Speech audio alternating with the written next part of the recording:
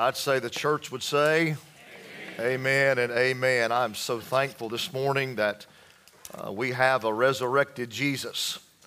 And I'm thankful that we have something to celebrate, aren't you? Amen.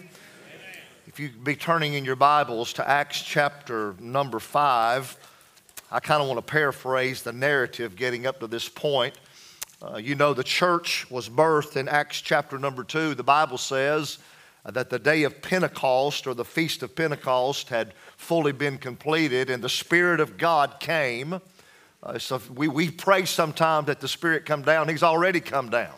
He came down at Pentecost, and Peter gets up and is simply a witness to the resurrection of Jesus Christ. Amen. The Bible says that 3,000 people repented and received Christ Jesus as their Lord and Savior and were filled with the Holy Ghost. For the first time in history, the Spirit of God inhabited a human body like it was in the book of Genesis. It was back then. And now the church is birthed. And the apostles are, the Bible says, giving many signs and wonders as witnesses to the resurrection. And the city comes in an uproar because they had dismantled religion with the gospel of Jesus Christ. And the Pharisees and the Sadducees bring them to a court of law. And Peter says we ought to obey God rather than man. We can't keep quiet about the resurrection of Jesus Christ. And they began to give testimony, choir testimony to the resurrection. And by the way, that's what we are. We are testifiers that Jesus Christ has been resurrected and that He has resurrected us. Amen, if you study the Bible. And then I want to really just give you 2 or 3 verses this morning about how they defended the resurrected Jesus Christ while they were being tried or inspected. If you would, stand to your feet in honor of the reading of the Word. Acts 5, verse number 30. The Bible says, the God of our fathers raised or resurrected up Jesus Christ, whom you murdered by hanging on a tree. Him God has exalted to His right hand, notice carefully, to be Prince and Savior, to give, so these are gifts, to give, the Bible says, repentance to Israel and forgiveness of sin. Verse 32 goes on and says, and we are His witnesses to these things, and so also is the Holy Spirit whom God has given to those who obey Him.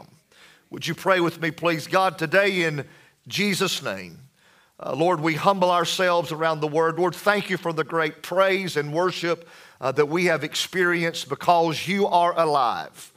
And Lord, as we look at the Word now, may you speak to each one of us. God, may you encourage us in our faith, those that are truly Bible Christians. God, those that are not, Lord, by your love and your grace and your mercy and your loving kindness and long suffering, would you draw those folks to yourself so that they can know the Christ that we know. We give you praise and we trust you in Jesus' name. Amen. Thank you for standing, and you may be seated. I want to preach this morning on why God raised Jesus Christ from the dead.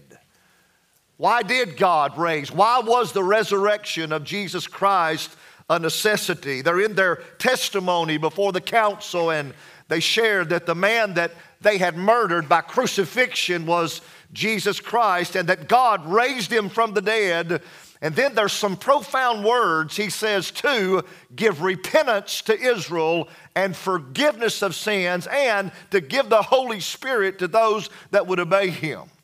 Do we understand this morning that the entire doctrine of Christianity rests upon the resurrection of Jesus Christ? Do we understand that the resurrection is what separates Christianity from every other religion in the world? Listen, Buddhism does not have a resurrected Savior. Islam does not have a resurrected Savior. Mormonism does not have a resurrected Savior. The only people that have a resurrected Jesus Christ are Christians. It's Christianity. And the resurrection separates Christianity from every other religion or cult or doctrine in the world. And do we understand that 1 Corinthians 15 says that apart from the resurrection, our faith is in vain? And that our preaching and teaching about the resurrection of Christ is in vain? Do we know that the Bible teaches that the resurrection of Christ proves that he is the Son of God, or that he is the Messiah that was predicted that would come? Look at Romans 1:4. I have it on the screen for you. The Bible says, and declared to be the Son of God with power, according to the Spirit of holiness. How? By the resurrection from the dead. Amen. So why did God raise Jesus Christ from the dead? Why is this important? First of all, notice with me that the resurrection exalts Jesus Christ back to his position in heaven. The Bible says him, that's Christ, has God exalted with his right hand. That's authority, that's power, that's victory. To be prince. Interesting word. I use the word exalt, and it's in the text here. It really means that God the Father, with his supernatural power in his mighty hand, brought life back to the dead human body of Jesus Christ. He brought him back to life, and he exalted him back to his heavenly position that he had in heaven before he was incarnated in flesh to be for us what we cannot be. And when you study the Gospels, you learn that God used an earthquake to break the seal of the tomb, but God the Father himself raised Jesus Christ, humanity, from the dead, and the Bible says he raised him with his right hand to be prince. Now listen, something had to happen in heaven before anybody on earth could even be saved. I mean, there had to be something take place in a tabernacle not made with hands, not of this creation. And if Jesus Christ was not exalted to be prince in heaven, nobody on earth could be saved. He had to die as a man. Amen. He had to be resurrected. But listen, we forget this. He had to ascend back. Because if he did not ascend back, God could not exalt him as prince. Isaiah prophesied.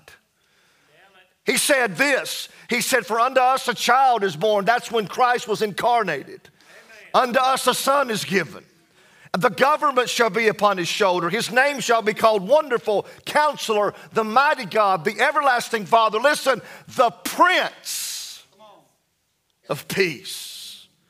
So when Jesus came, he humbled himself as a slave and a sacrifice. But after he died and resurrected, he was ascended back as prince. You say, where is his position right now? Well, Romans 8:34 would tell us this. Who is he who condemns? It is Christ who died and furthermore is also risen, who is even at the right hand of God the Father. Don't miss this. Who also makes intercession for us. See, if there's not intercession by the prince, there can't be salvation on earth for the sinner. There had to be this intercession. First of all, he was exalted as king. The Bible says he's seated at the right hand and he's sitting on the throne and he's in absolutely complete control. Paul in the epistles in the book of Ephesians, I'm just going to put the Bible on you this morning because that's the word of God's where the power is.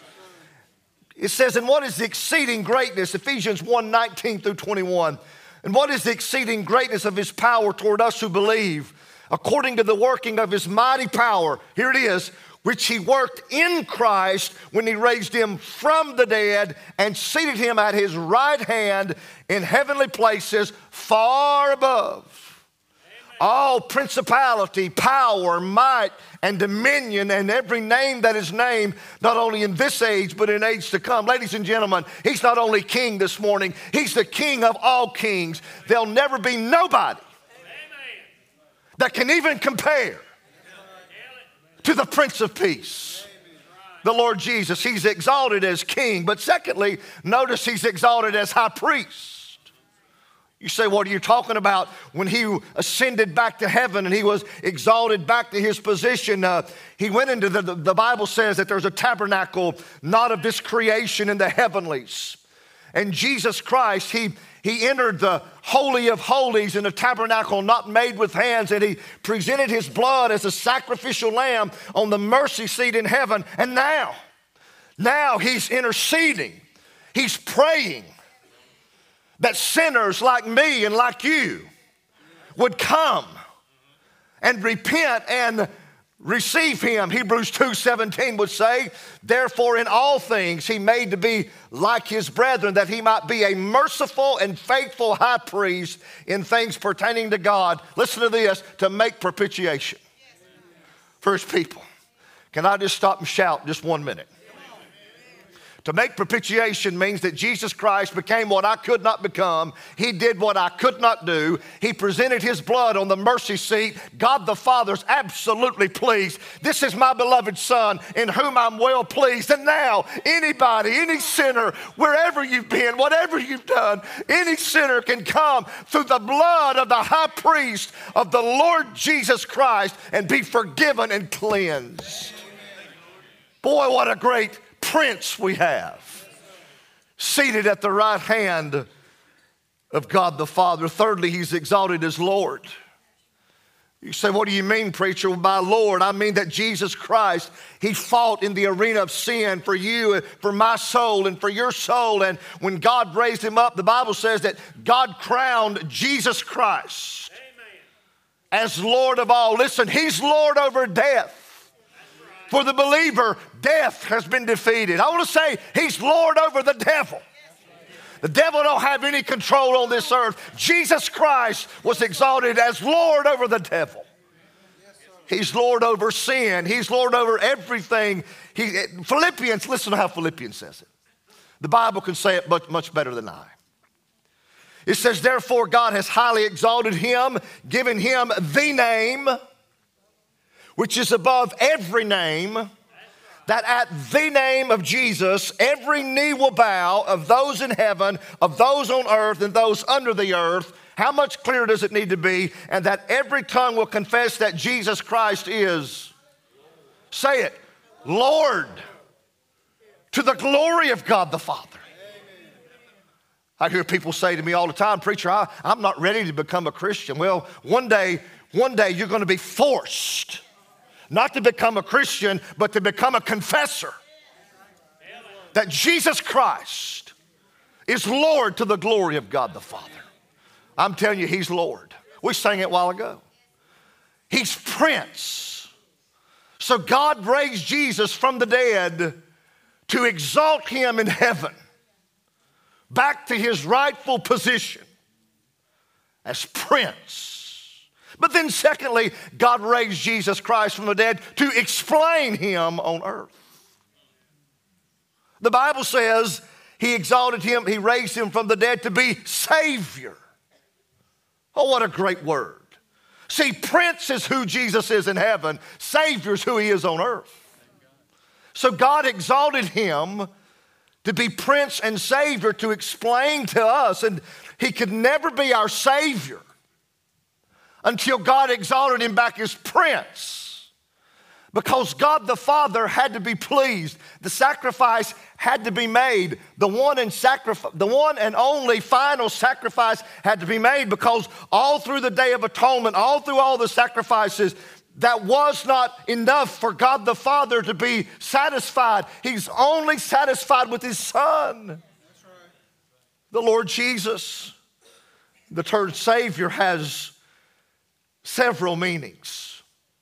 And when you really take this word Savior and explain it, see, I'm convinced if we don't understand who Jesus is and what he's done, we don't understand why we need to repent and receive him. This word Savior means he's deliverer from the power of sin. The power of sin. When the first human sinned, it produced death. Adam and Eve both sinned, were separated from God spiritually, and then died physically. When God says the wages of sin is death, It means total separation from God. But death just simply means there's no activity of God present. And by the way, everybody in the room, we were born dead in our sins and trespasses, with no activity of God in us or about us. So God had to send the Spirit.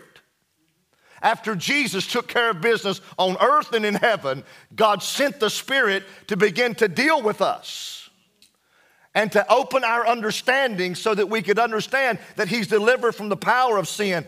The only way to escape sin, listen, is Christ. Listen, I got the t-shirt on this. Let me give a testimony. Before I was converted, I thought I could control my sin. I thought I could control my drinking. Missy and I would say 100 times, you know what, we're just not going to do this anymore. But listen, we couldn't help it. We didn't have any deliverer over the power of sin. Sin has control. Listen, and if you don't know Christ, listen, don't ever judge people that are sinning. Non-believers, that's the best they can do. They can't do any better until they get delivered from the power of sin. And when you get delivered from the power of sin, the Savior comes to live on the inside. And He begins to do something in us that we can't do for ourselves. And He delivers us from the power of sin. Now I got a choice. I just thought I had a battle before I was saved. Dude, now I got a civil war going on in my body. You say, what do you mean? Well, when I got converted, and if you've truly been converted, God didn't remove my sinful nature. He didn't remove that part of me that wants to sin. No, He just put Himself in me that had no sin. So I've got a divine nature living in me. I've got a human nature living in me. There's this civil war going on, and whoever I surrender control to is who lives. But thank God I got a choice now. Before I didn't have a choice, because He's the deliverer. Romans 5:19 says, for as by one man's disobedience, that's Adam, many were made sinners, so also by one man's, capital M, that's Christ, obedience, many will be made righteous. Not only that, He's Redeemer as the payment for sin.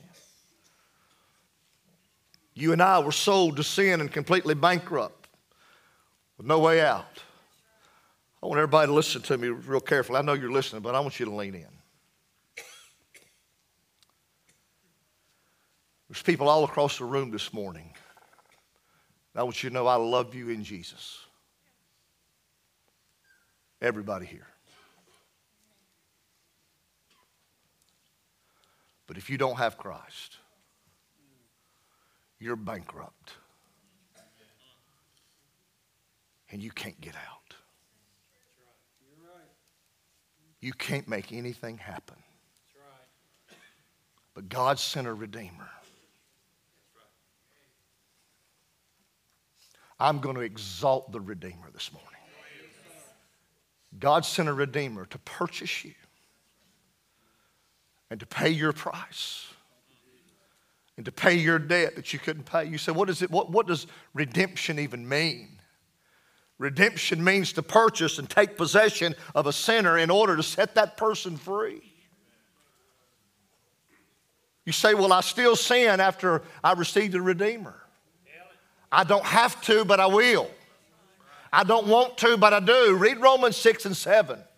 Those things that I don't want to do, I find myself doing. Those things that I want to do, I find myself not doing. I find that there's a law of sin in me. But I also have got the Redeemer living in me, living in you and I. And Jesus Christ at the cross, here's what He said. He said to Telestai. He said, it's finished. And our Redeemer was raised by God the Father to redeem us, to purchase us. Not only is He our Redeemer, but He's the provider as the pardon for sin. He's the only way that anyone that can be pardoned of sin. Well, I love this word pardon. You know what it means? It's real simple. It should be an encouraging word to everybody. It means to clear the record. Clear the record. I've told our church family this. Maybe I haven't told you this. It just came to my mind, and it's a good illustration, I think. My oldest son did a background check on me in the past. And he come up to me one day, Samuel did, and he said, Dad, so tell me what happened in 1986. I said, son, it's DWI then. I was driving while impaired and got stopped by the police and got handcuffed and put in the back of a police car. And Mom's here. She knows about this. I wouldn't dare call her. I called one of my other drinking buddies. They come and got me out of jail. I was never behind bars. Now, I've never been behind bars, but I have been handcuffed. Samuel said, Dad, what happened in 1986? You got a record with the state of North Carolina. Folks, listen. I had much more of a record against what God knows about me than what the state of North Carolina knows about me. But the day I got converted to Jesus Christ, are you hearing me? The day I got converted to Jesus Christ, all those sins were cleared and forgiven and cleansed. Why? Because I got dipped in the blood of a sacrificial lamb named Jesus Christ, my pardon, and God the Father pardoned me. He freed me of my record, and He put Christ in me. He who knew no sin became sin, that we might become what? The righteousness of God. Praise the Lord. The righteousness of God. North Carolina might think I'm still got a record, but in heaven I don't have a record. Amen. Pardon. There's people here this morning and you feel so, I know how it feels to be in a service and hear a preacher preach the gospel and not be right. You feel guilt. You feel shame. I've been there. The greatest day of my life was when I finally admitted what God knew about me. And I confessed it. I agreed with God. And I humbled myself to His feet. You say, preacher, what prayer did you pray? I don't have any idea. But I know this. I got at that altar. And I don't believe you have to be at an altar to be saved. I just believe you got to be where God is. That's right. And I confessed and repented and believed. And that night, not a little bit changed. Folks, everything changed. Because my record was clear. Thank God. And now, I'll never stand before God ever and give any account. When I get to heaven, God's not going to say, son, what happened in 1986? No, He's going to say, what happened in 1993?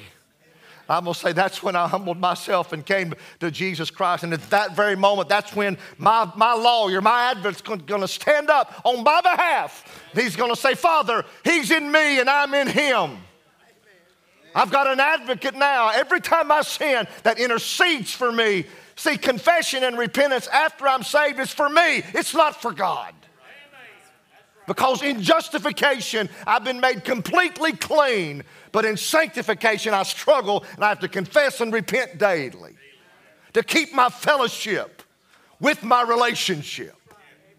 Amen. But then notice that thirdly, He came to extend Jesus Christ to sinners. I want you to notice this next phrase. The Bible says that God raised Jesus from the dead to make Him Prince and Savior at His right hand, to give. So these have to be gifts. To give repentance to Israel and forgiveness of sins.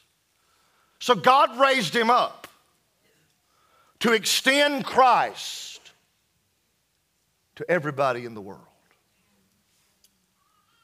I believe everybody in the world could be saved. And listen, it's not God's desire that anybody in this room, anybody in this room, be separated from Him forever. Matter of fact, the Bible says this, that He's not slack concerning His promise, talking about His coming, but He's long-suffering.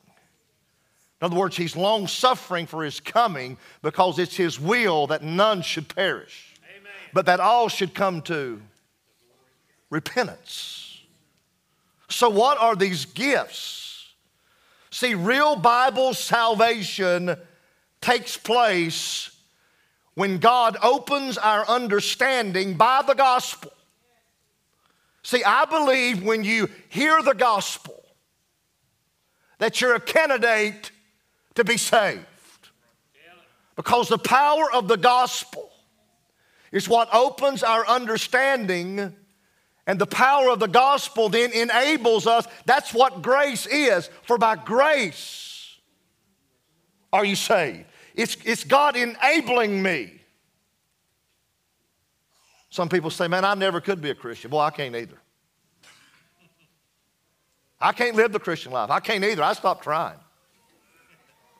I can tell you one who can. Amen. Jesus Christ is the Christian life. He lives His life out through us once He gets on the inside of us. Listen how 1 John says it, 1 John 5:20. And we know that the Son of God has come and has given us an understanding that we may know Him who is true, and we are in Him who is true, in His Son Jesus Christ. This is the true God and eternal life. So as they're giving their testimony before the council of the resurrection, they said God raised Him to be Prince and Savior and to give you repentance, forgiveness of sin. Notice, first of all, He extends repentance. Well, this is a missing word today in Christianity. What does repentance mean? Well, I'll tell you several things about repentance. Number one, repentance is a gift from God. It says it right here in Acts 5:31. Repentance is a gift from God that God, by the power of the gospel, will enable me when I hear and I'm under Holy Spirit conviction. God will, if I'm willing, God will enable me. God will enable me to change my mind. See, it starts in the mind about myself and about Christ, and then enable me to turn away from my sin and trust fully in Christ. It's a miracle of God. It's a supernatural act of God. Repentance is a change of mind that results in a change of behavior. But listen, we can't repent on our own. Nobody can repent on their own. It takes grace. It takes enabling grace. And the opportunity, here's the burden of the whole day for me. The opportunity to repent is coming to a close.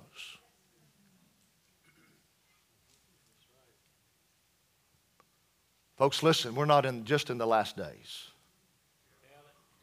We're in the last hours of the last days. How do I know that? Well, in Israel, they already have about everything ready to build the temple that's going to be constructed. They have the sacrifices. That's right. We were talking yesterday, and I said, just logically, how long does one of these sacrifices live?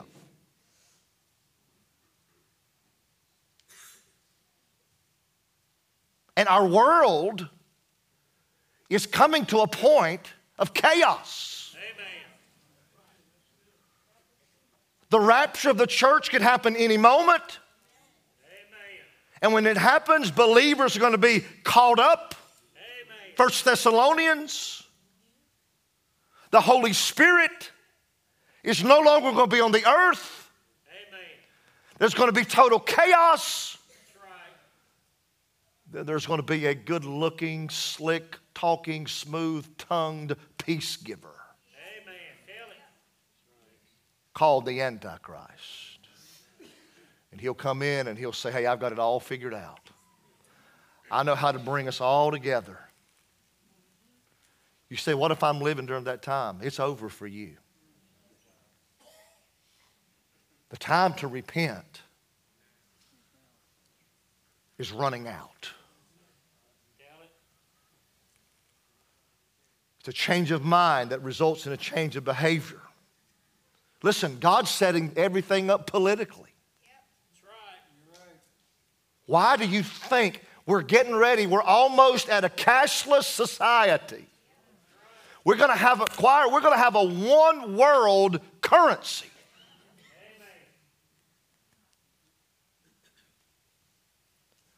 And the tribulation period is going to begin.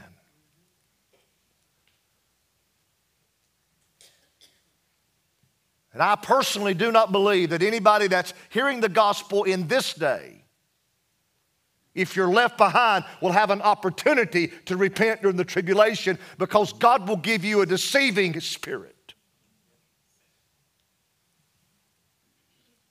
Today's the day. That's right. Yes, sir. Tomorrow never comes. Notice also extends forgiveness. Oh, I like this. See, God just doesn't want me just to repent to tell him how sorry I am. God wants to forgive me. He said to extend forgiveness, and he wants to extend forgiveness to all his sin. But y'all better hear me and hear me well. There is no forgiveness apart from repentance. Spurgeon said before he died, there'll come a day in the church where preachers will be like circus preachers. They'll entertain goats more than they feed sheep. There'll come a time where people will believe there's forgiveness without repentance. Amen. I'm going to be bold this morning, and you don't have to like me, but I want you to know him. God will not forgive anybody that's not willing to repent. You say, does that mean my life changes? No, that means he changes your life. He'll give you the want to. You say, well, here's what forgiveness means. Why would anybody reject and pass by the forgiveness of God? Here's what the word literally means. It means to lift up and send away. So before I was saved, I was burdened down with all the sin that I was committed, even 1986. And just caught up. I was a slave to sin. But when I got converted, he lifted it up and he sent it away. You say, do you not carry any guilt and shame for the sin you committed before you were saved? No, sir. You know why? Because I understand justification. I understand when I get in Christ and Christ gets in me, it's just as if I had never sinned. Not because I'm good, but because he's perfect. You say, how far has he sent it away? Listen to this. As far as the east is from the west. Now just time out. Just time out. Somebody stand up and tell me how far it is. Somebody. How far is it from east to west? Infinite? Now listen, I'm not a science guy. I don't know geography well, but here's what I'm told. If you keep going east long enough, you'll end up going west. Right or wrong? If it's circular, God has removed our sins as far as the east is from the west. He's lifted it up and sent it away. And so I like to say it this way. Forgiveness is when God treats me like I had never sinned because he treated Jesus like he had sinned. So God treated his son like a sinner so he could treat me the way he treated his son. I didn't say Jesus had sin. I said he became sin. Amen. That we could become the righteousness of God. And then lastly, he extends new life. Can you see the progression of him extending Christ? There's repentance. There's forgiveness. And the Bible says, and he also gives the Holy Spirit to those who obey him. I wish I had human words to explain this. But I really don't have it. All I can tell you is this. That when you get born again, you receive a new life. I mean, you get a new set of eyes. You get a new heart. You get a new purpose. You begin to want things you didn't like before. You begin to hate things you used to love. It's because you literally get God's life. Romans 6:4 says, therefore we were buried with him through baptism, that spiritual baptism, not water baptism, into death, that just as Christ was raised from the dead by the glory of the Father, even so we also should walk in newness of life. So really, theologically, a sinner, when they're born again, they get resurrected. Amen. Ephesians says God raised us up together with Christ and seated us in heavenly places. And ladies and gentlemen, all this is because of the resurrection of Jesus Christ. I'm telling you, do we have something to celebrate? Choir, y'all did such a good job celebrating it. Do we not have something to celebrate in the resurrection of Jesus Christ? Church, do we not have something to celebrate in the resurrection of Jesus Christ? That God would extend repentance and forgiveness and new life to us? And then to cap it all off, just another benefit. Then I get to spend eternity with God forever and ever. How many here? How many here would get honest enough where you would confess and admit, you know what? I really need Jesus Christ. My life hadn't changed. There's no evidence or fruit in my life that I've repented at all. I used to be there. Heads are bowed and eyes are closed.